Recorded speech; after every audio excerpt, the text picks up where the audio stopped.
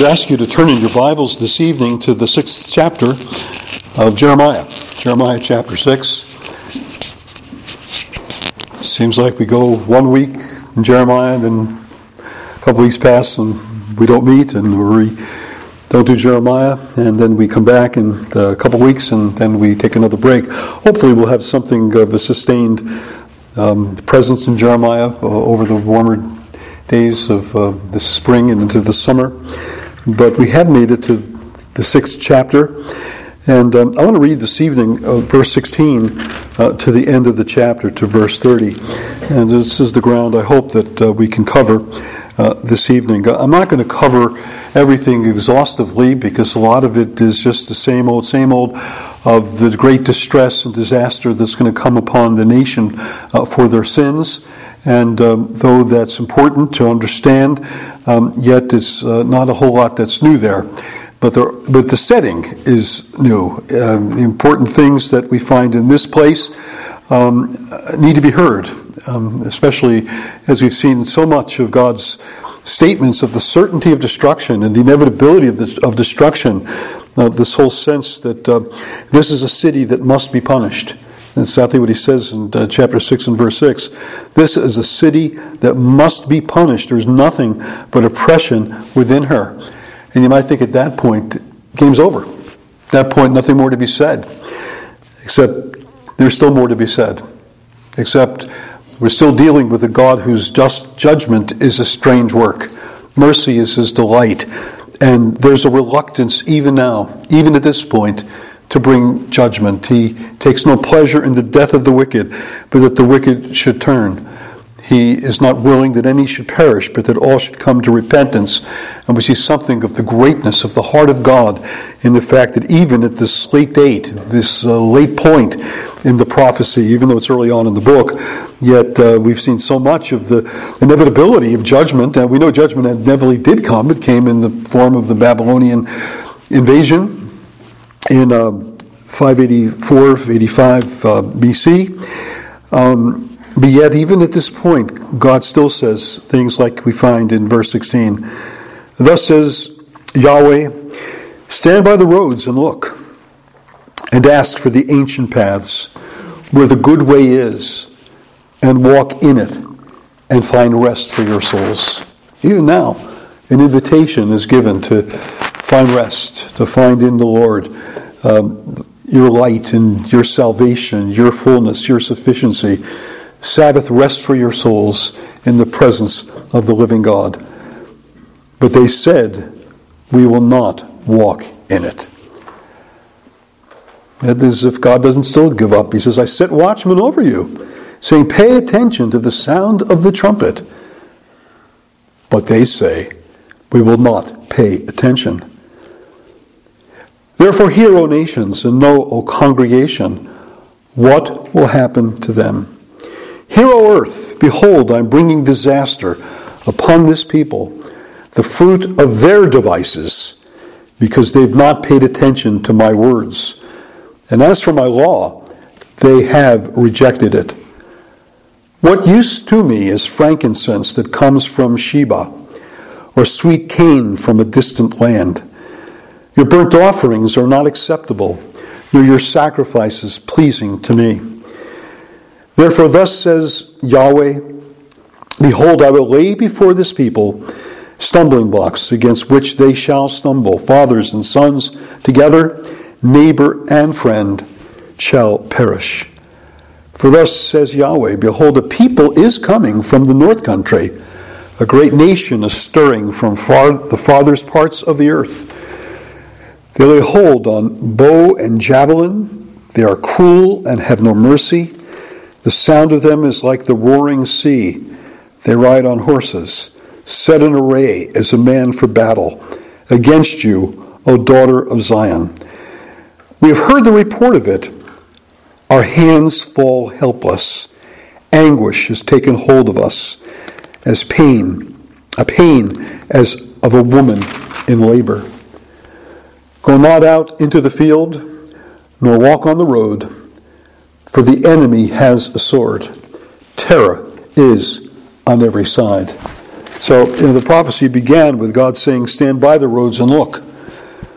Look for those that can tell you about the ancient paths. Look for somebody that's going to tell you how to get back in a good way, in a right way, and how to find rest for your souls. But now, as they rebel and will not hear God's word, now don't go out to those roads. Now it's not safe. Now it's not safe. The enemy armies have come. Go not out into the field, nor walk on the road, for the enemy has a sword. Terror is on every side. O daughter of my people, put on sackcloth and roll in ashes. Make mourning as for an only son, most bitter lamentation, for suddenly the destroyer will come upon us. And then there seems to be a word that is directed to Jeremiah. And Jeremiah is one of those watchmen that were spoken of earlier. He still has a function to perform in ministry to the nation, giving them God's word.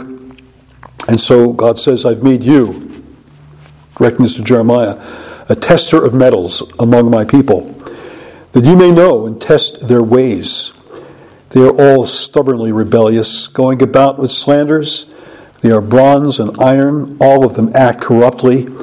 The bellows blow fiercely. The lead is consumed by the fire. In vain the refining goes on, for the wicked are not removed. Rejected silver they are called, for the Lord has rejected them. It's not a story with a happy ending, but it's a story in which wisdom can be learned. It's a story through which we can come to understand a little better the ways of God with men. Not to understand them fully and completely, but at least to have some sense of how God works and operates among a people in covenant with Him who simply have no ears to hear His word, no desire to do His will, have gone off into apostasy. They've gone off into idolatry. God has spoken to the issue of the judgment that will come upon them, the disaster that will befall them. The Babylonian invasion is going to come. And as you read on more and more in the book, you see that the end is not going to be averted. The judgment is not going to be further delayed. It's going to fall. It is going to come. And yet there is still that note of a reluctant God who doesn't bring judgment upon His people willingly. He doesn't afflict them out of His heart, desiring to see that pain would be administered to them. He's afflicted in all of their afflictions, and He has no desire to be doing what He must do. But oppression is real. Injustice is real. And if God turns a blind eye and a deaf ear to all of the evil that's being done in His own city, this corrupt city, this city that no longer is concerned for righteousness, no longer concerned to do His will, who engage in religious practices that they think is somehow going to compensate for the fact that they're evildoers, if God doesn't judge them, well, they'll just continue on. They'll never learn anything. The people will never learn righteousness. Again, judgment is a strange work, and yet sometimes it's an effective work. 70 years in captivity in Babylon did tend to cause a people to learn at least what not to do, to put away their idolatries, to put away their apostasies, to turn back, at least in form, to the living and true God, to be concerned that Yahweh would be their God, and the Babylonian gods they would not worship. We have the Daniels, we have the Ezekiels, we have the chastisement that the people endured for those 70 years, so that when they returned to the land, they weren't doing the same things that they did prior. Again, the problem of the post-exile people wasn't the problems of the people before the exile. Before the exile, it was idolatry. Before the exile, it was apostasy. Idolatry and apostasy was not what happened in the days of Jesus or in the days of post-exile. The people weren't worshiping other gods. It's just they weren't worshiping the true God out of genuine heart. love and sincerity. Everything was externalized. Everything was made in empty form. The people tithed religiously their mint and anise and cumin, and as Jesus said, they overlooked the weightier matters of the law. It was more a heart problem than a problem of actual apostasy. So don't say the Babylonian captivity accomplished nothing. It did accomplish the people of Israel in a certain fashion learning the ways of God, at least learning what not to do. And so that when they returned to the land, at least many of them did return to the Lord. They returned to the worship of the true and the living God. And from that point forward, they ceased having a religion that entertained other gods. They were committed to monotheism. They were committed to the worship of Yahweh and Yahweh alone. But this is still pre-exile. The disaster has not yet fallen. The people have not yet seen the invasion of the Babylonians. And God still has a heart for them. And so, one more time, he gives words of encouragement to seek out something. Remember back in chapter 5, they were to go through the city and they were to seek out, remember what they were to seek out in chapter 5? An honest man. A righteous man. Go look for a righteous man. In a real sense, like God diverted the judgment upon Sodom and Gomorrah, or he said he would, if you could find 10 righteous people in the city, I think down to 5 righteous people in the city. So just one righteous man, he says, would have averted the judgment, but there weren't righteous men. There weren't righteous people to be found. And you can search high and low and maybe find one, but really there aren't many in the city. And now there's a call to go out again. Let's go on a search. Let's go find information that's needed. Go out, and not so much now in the city. Now go out of the city. Go stand by the roads and be on the lookout. Ask around. Does anybody remember the old days?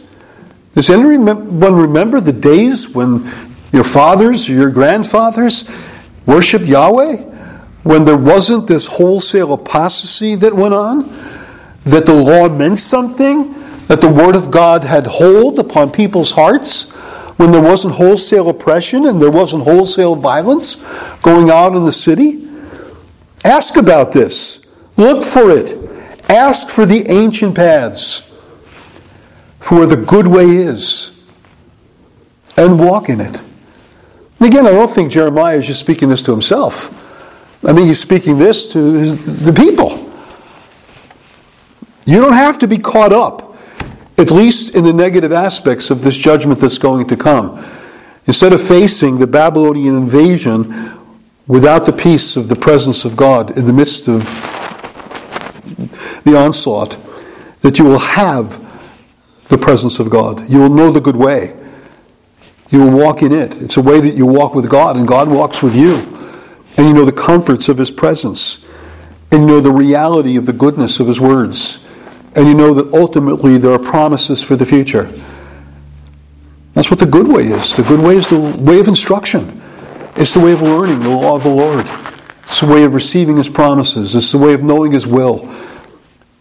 And so in knowing His promises, knowing His will, you're able then to walk in it. You're able to hear what God said to people like Abraham, walk before me and be ye perfect. Walk as in my sight. And you will know rest for your souls, even in the midst of the chaos, even in the midst of the coming calamity. There were believers that knew God's presence in the midst of the coming storm, in the midst of the violence that would come. And that's true whenever disaster comes. You have those who know God in the midst of it. They may have lost houses, they may have lost loved ones, they may have lost so very, very, very much. But they cannot take from us the presence of the living God. They cannot take from us the promises of the living God. They cannot take from us the reality that ultimately it is well with our souls. We will receive the blessings that God has promised to His children, and that the sufferings of this present time are not worthy to be compared with the glory that will be revealed to us. We can know affliction and tribulation and trial and trouble as believers and face it with God's presence with us, being the strength and the help and the comfort and the rest for our souls. That's a great offer, isn't it? I take that offer. Let's go out and learn. Let's find some people that know God. Let's find some people that remember the ancient paths. Let's go find some people that know about the good way. And let's learn that we might be prepared for the coming storm. But the people say, what? Forget it. We don't need it. That's okay. We're all right. They go door to door, knocking on people's doors, trying to tell them about the gospel. They'll say, I'm okay. I'm okay. The response is, no, whatever you're selling, I don't need it. I don't need it. Well, that's what these people are saying. Who needs God? Who needs the old paths? Who needs the good way? We're all right. In our injustice, in our oppression, we've grown accustomed to it. We've grown accustomed to your face. We've grown accustomed to the face of evil. And my wife knows that was a little bit of my fair lady. I've grown accustomed to your face, the face of evil. You've come to love it. You've come to seek it. You've come to pursue it. We will not walk in the good way. We will not search out the ancient paths. We will not be instructed in the ways of the Lord. But if it's not learning the ways of God in a positive way, at least we can learn the warnings of God. Right?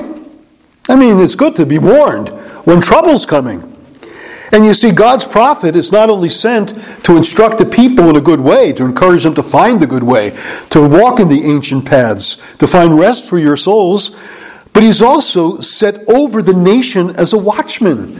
He's to cry out when trouble's coming, when danger's coming, when destruction's coming, when enemy armies are at the gate of the city.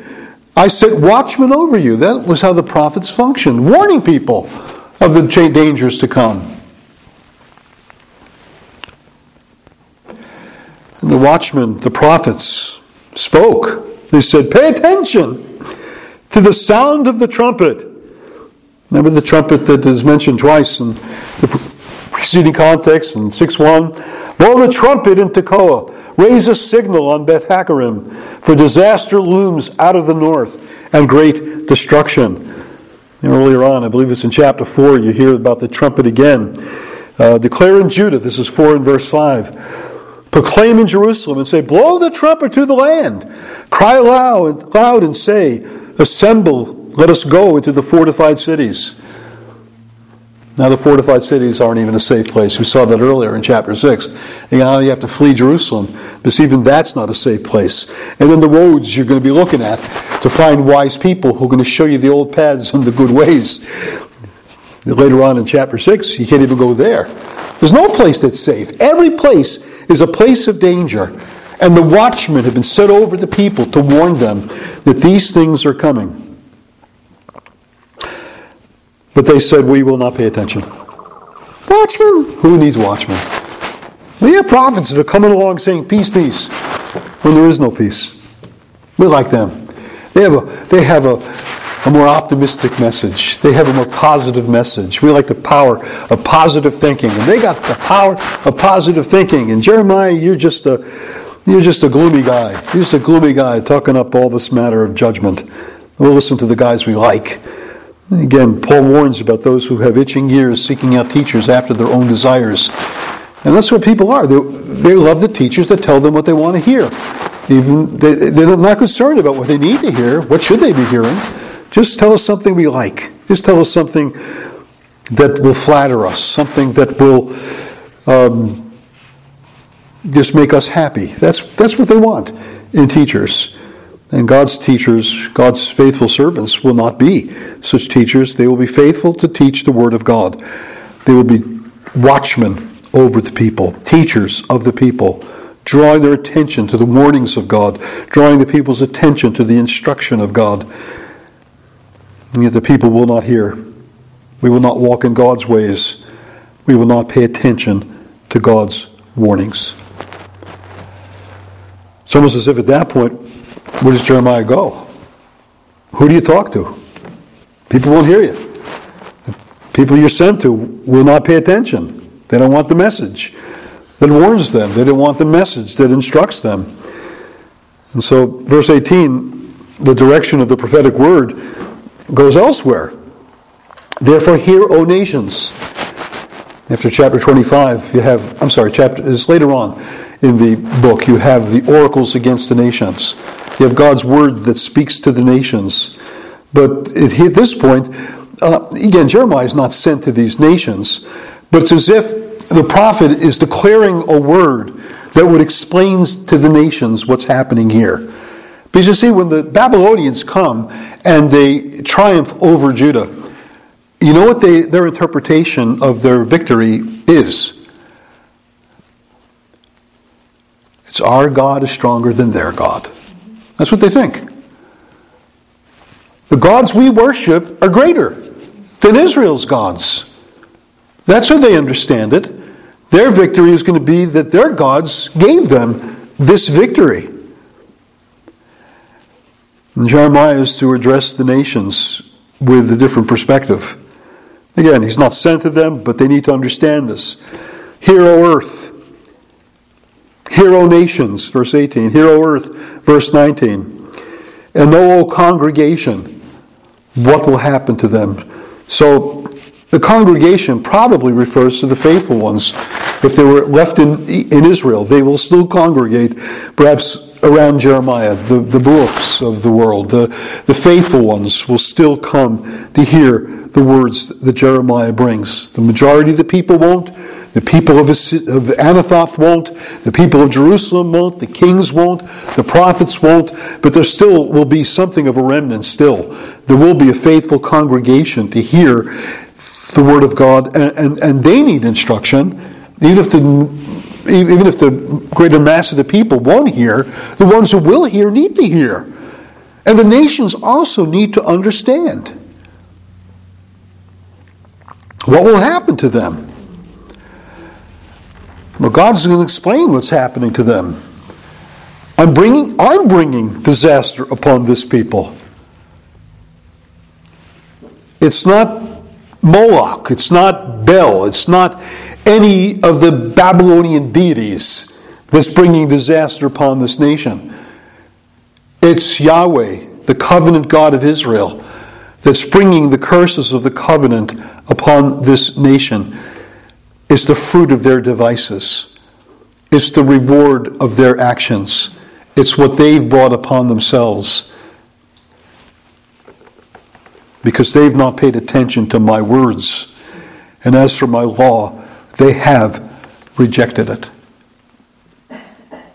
So Jeremiah has an important message to the faithful congregation that will still hear God's word, will still be instructed in God's words, that even though they've not transgressed in the way the generality of the nation has, yet the curses of the covenant come upon a disobedient nation. God has brought the nation into covenant with him. And the invaders need to understand. We need to understand why this has occurred. It's Yahweh's judgment upon a disobedient nation that has not paid attention to his words and has rejected his laws. And you just don't think that means, well, he's just miffed that his way is not appreciated. No, it's not that. It's that when his way is not appreciated, people live inhumanely. They live horrifically. They live oppressively. They live with every manner of injustice and degradation that's possibly committed under the sun. They will commit it against other people. Acts of violence, acts of rape, acts of sexual immorality. They're going to give themselves over to their own desires, and power is going to rule. Not right, but might is going to rule. That's what happens when we reject God's laws. Some tyrant has to come in and rule things, and then might becomes right, and power becomes the order of things.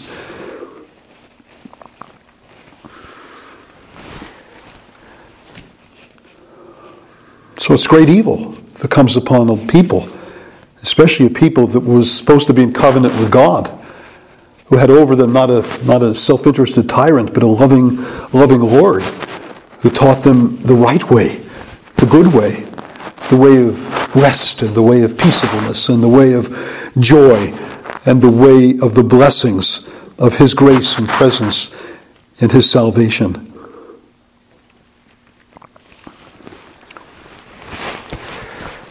And so again, Jeremiah has an important task in terms of his own ministry, setting the record straight, declaring exactly why this is happening. It's not Babylonian might, it's Israelite sin. It's the sin of the nation. But the people might say, wait a minute, Jeremiah, you're overestimating or you're overstating the evil. I mean, really. I mean, we still got that temple there, don't we? And we still carry on services at the temple. And chapter 7 is going to be Jeremiah's speech in the temple. You look at 7 and verse 1, the word that came to Jeremiah from the Lord, stand in the gate of the Lord's house and proclaim there the word and say, hear the word of the Lord, all you men of Judah who enter these gates to worship the Lord. Hey, they're worshiping the Lord.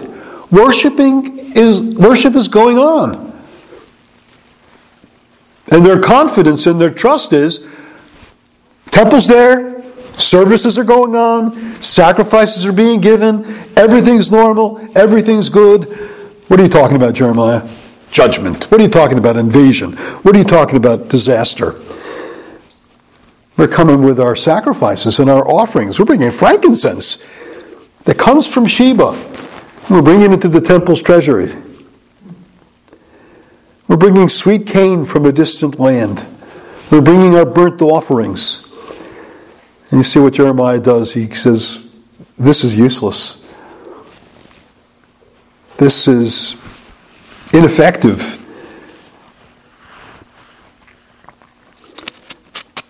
This is something that has no real meaning or significance. What used to me is frankincense that comes from Sheba. Again, the God who possesses heaven and earth. All things belong to Him. The earth is the Lord's and the fullness thereof. He needs your frankincense. He needs your sweet cane. He needs your burnt offerings. He's not going to be fed if you don't bring burnt offerings into the temple. Again, if it's not out of the greater sacrifice of a broken and a contrite heart, none of these things have meaning. The great sacrifice that God's concerned we bring is first and foremost the broken and the contrite heart. With such sacrifices, God is well pleased. He will not despise those sacrifices. It's the sacrifices that are brought in humility before Him, in the recognition of who He is, in the face of what we are as creatures made for Him. And it's that we give ourselves to Him. We give our all in all to Him, and not just something that's an unusual sacrifice. We give up something for Lent, or we give up something for the purposes of the temple and its sanctuary. We've made this great offering and gift to the church, so therefore heaven is secure. There are people that think that. There are mafia dons that think as long as they give money, big money to the church, God's going to show them some. He's going to be impressed by that. There'll be some slackness of His judgment towards them because, look, they've been so generous. It's not generosity. They're making deals. God says these are offerings that are useless.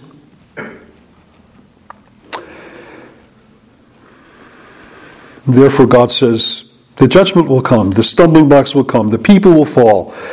All the peoples, fathers and sons together, neighbors and friends together, they will perish because this invasion He's spoken about before is a reality. It is coming.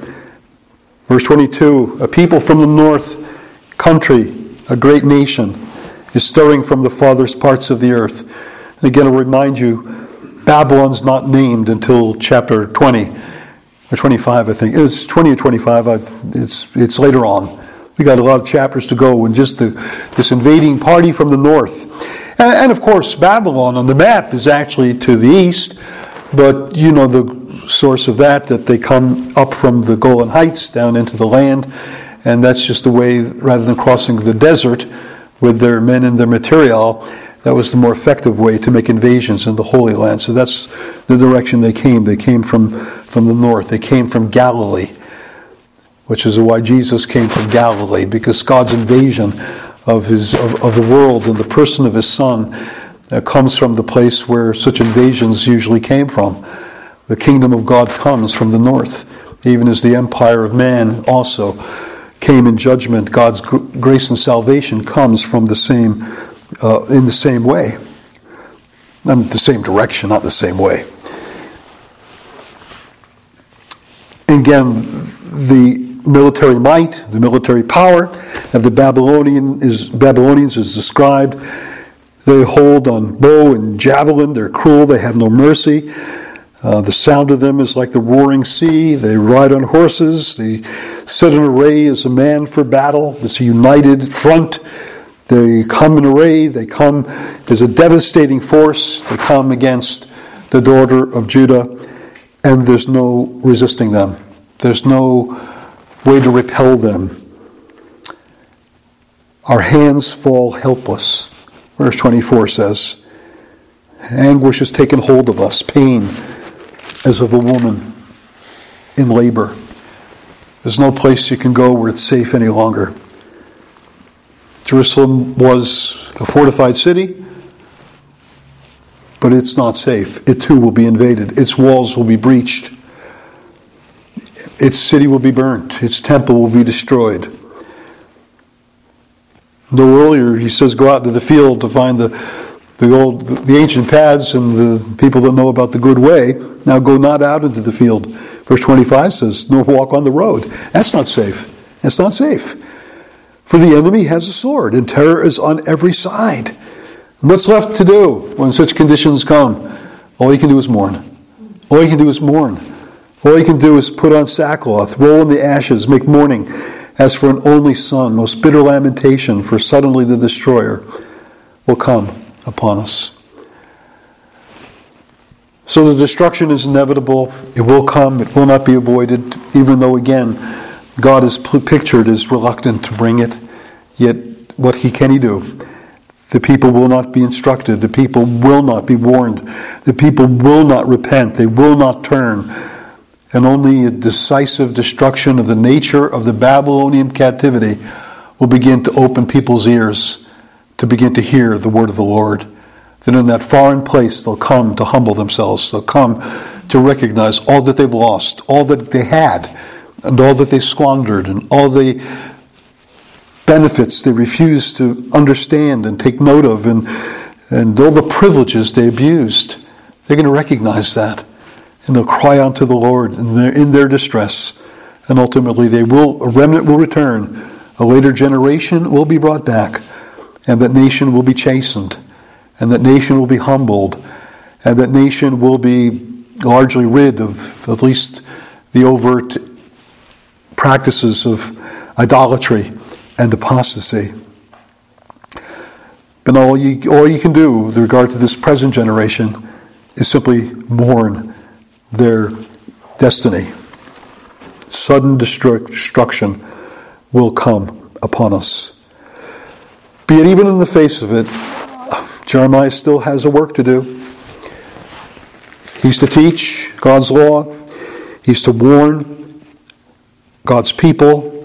He's to explain what is happening, why this has come upon them, in ways that bring true understanding. It's not that Babylonians' gods were greater, but Israel's sin was greater.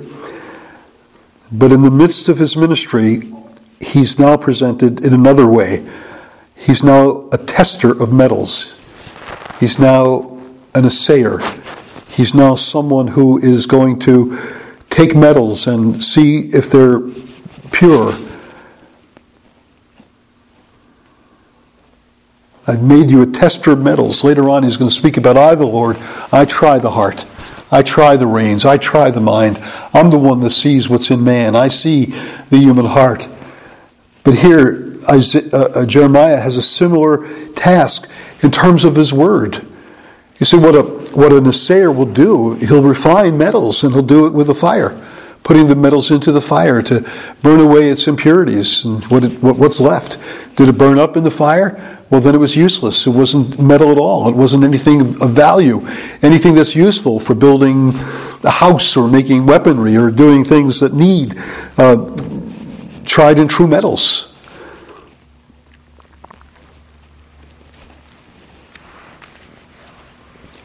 And preaching is likened unto that. Chapter 23 explains it. Is not my word like a fire that burns? It tests, it tries, it reveals whether the metal is genuine and true. I've made you a tester of metals among my people, that you may know and test their ways. You'll find out what they're made of. They're stubbornly rebellious.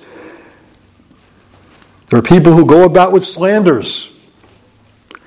They slander God, they slander his prophet, they slander his word, they slander their neighbors.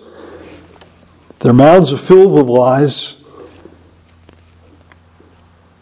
Their bronze and iron, all of them act corruptly. The bellows blow fiercely. The lead is consumed by the fire. In vain the refining goes on, for the wicked are not removed. Rejected silver they are called, for the Lord has rejected them. This work of testing the nation is going to demonstrate the reality of their hopelessness, that anything good can come from this nation. They are rejected because they've rejected themselves in their rebellion, in their disobedience, in their stubborn refusal to hear God's word, and their utter addiction to lies and slanders and misrepresentations and blasphemy and all the evils that come out of their mouths, that come out of their acts. And they are utterly rejected of the Lord.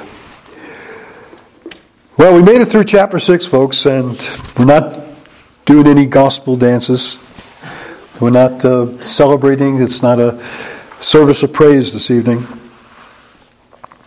But I think there are some things that are important to learn from what we looked at. I think the first thing that's of importance is the recognition of God's hand in all these things. That ultimately, in spite of all appearances, in spite of the whims of foreign nations, in spite of the power games of leaders and priests and kings and elders, it's ultimately the reality that God controls what happens in the world. God sovereignly reigns. He sovereignly judges. He sovereignly carries out his will and his purposes. And these nations are tools in his hand. Again, what was true in Isaiah of the Assyrians is true of the Babylonians. When God says, "Ho, Assyria, rod of my anger. You're the instrument in my hand." You don't think so. You think you're just going to go about dominating the nations out of your own power trip. And God says, "No. I am the one who's using you for my purposes to send you against the disobedient people, to bring my chastening hand upon them. And then when I've done with my purposes through you, I'm going to judge you."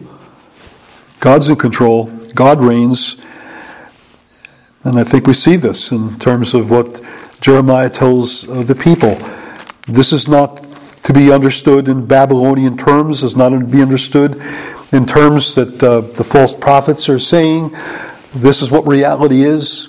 God has set out a prophet to instruct his people in what these things mean, why these things have occurred, why these things are happening. And he's the voice of God to the people, expressing the reality of a God who reigns in Israel and is carrying out his purposes, both of judging the wicked and of blessing the righteous, and carrying out his purposes of ultimately purifying the nation. God's the great assayer ultimately, And he's going to rid the nation of its idolaters. He's going to rid the nation of apostasy and bring about a people who will return to the land in some way chastened and purified. Again, you see that happening with regard to the second generation in the wilderness wanderings, when the first generation was nothing but stiff of neck and hard of heart. The uncircumcised heart. They would not hear God's word. At every turn they're rebelling. At every turn they're saying, let's go back to Egypt. That's the people that are going to go into the land?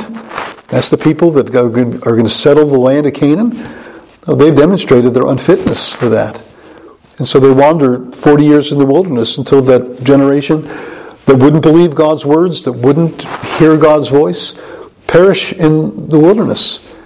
And a succeeding generation, more faithful than the former one. I mean, it seems as though the judgments ceased. Death stopped happening once that generation was buried in the wilderness. And under Joshua, they go into the land. Not a perfect people.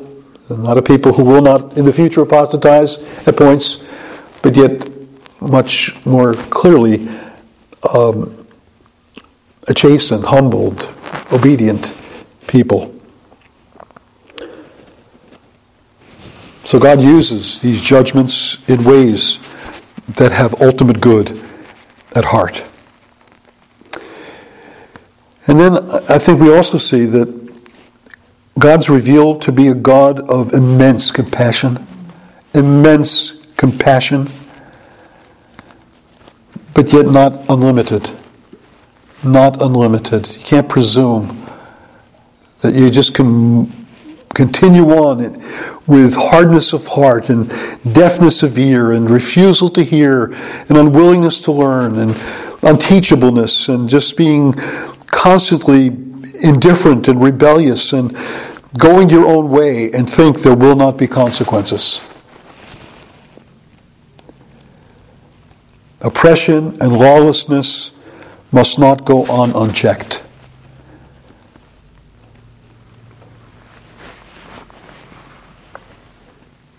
God will address the sins of the nation. God will use the proper means to bring about repentance, to bring about change, to bring about renewal.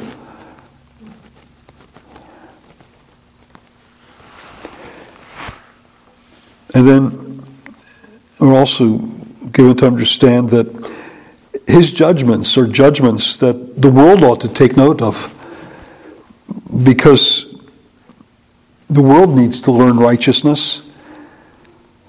And you can see in his people that if they're not about to be instructed out of his law, they will be humbled before his judgments. And the world also ought to take notice that the God who judges his people is the God who will judge the world. And just to think of the way the Apostle Paul stands in Mars Hill in Athens, and he addresses the nation who have gone their own way. God's overlooked all of their ways and rebellion. But now, he commands all men everywhere to repent, and that he has appointed a day in which he will judge the world in righteousness. And the world needs to understand that the God of heaven and earth is a God who has entered human history and has brought judgment upon his people that have been just and righteous. And the world needs to take notice of a God who judges in the earth. Again, because judgment is not executed quickly upon the evil of men, Isaiah tells us, the heart of men are fully persuaded in them to do what is evil.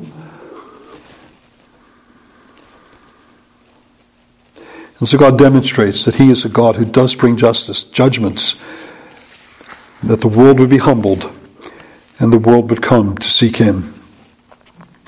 And then just a final thing, that even in the worst of times, we need preachers. We need those who will teach the word of God to people, whether there be few or many who will hear. That's immaterial.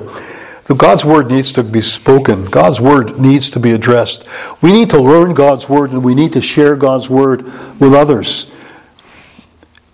Because this world needs watchmen who will warn, And this world needs teachers who will instruct, who will show people the ancient paths, who will tell them about the good way, who will tell them how they might walk in it and find rest for their souls.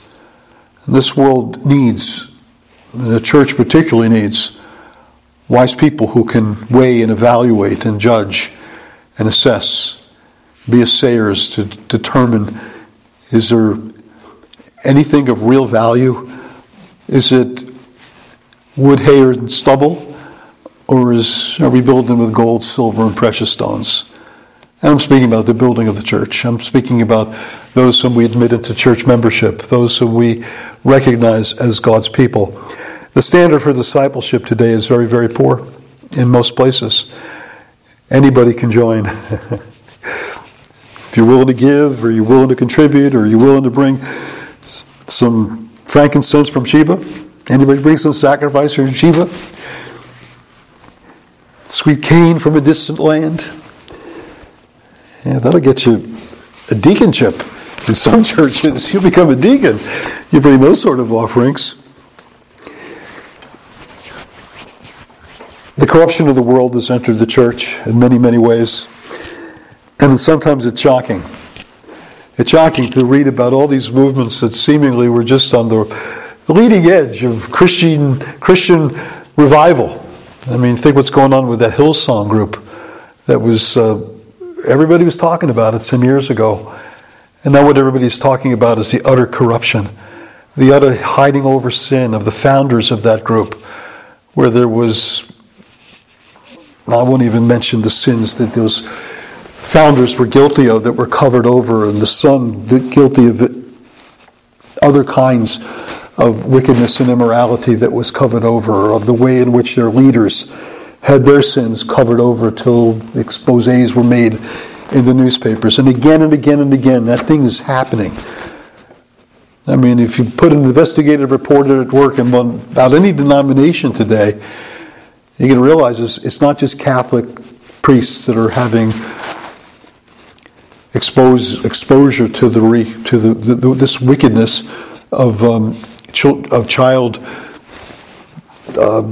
abuse, sexual abuse of children. If the Boy Scouts weren't exempted from those kind of reports, church groups wouldn't be and haven't been. And the corruption is great.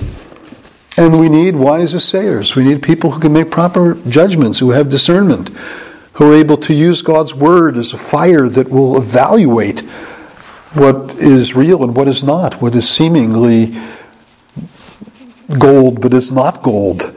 And be able, again, not to be hypercritical, not to be, overly suspicious. I'm not advocating that, but wise and discerning, and holding up high standards of biblical morality that we live and that we teach unto others.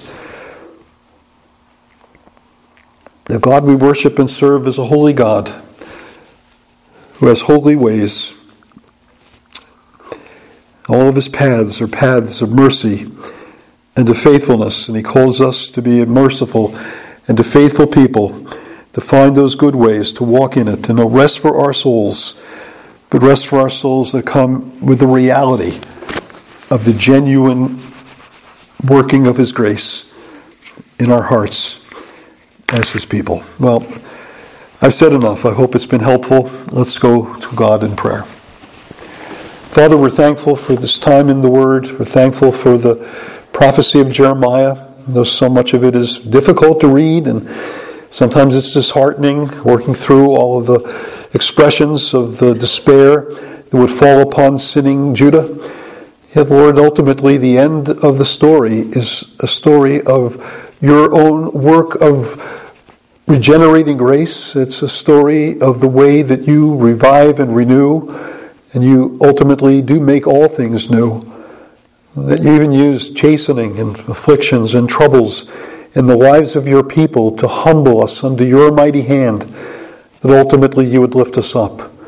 And so we're thankful for all that you bring into our lives, not just the things that we can put into the category of the great assets so evident to see, but even those liabilities that are heart disheartening.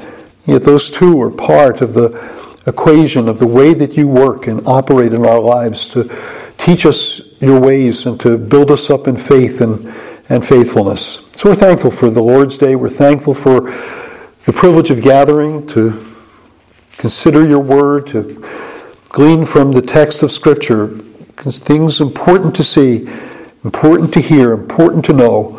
So help us to go from this place determined to think upon these things, and we pray that you would give us increasing understanding in them. Make us to be wise hearers of your word and wise students of your truth that live the truth and bring forth fruit to your glory, as we ask these things in Jesus' name. Amen.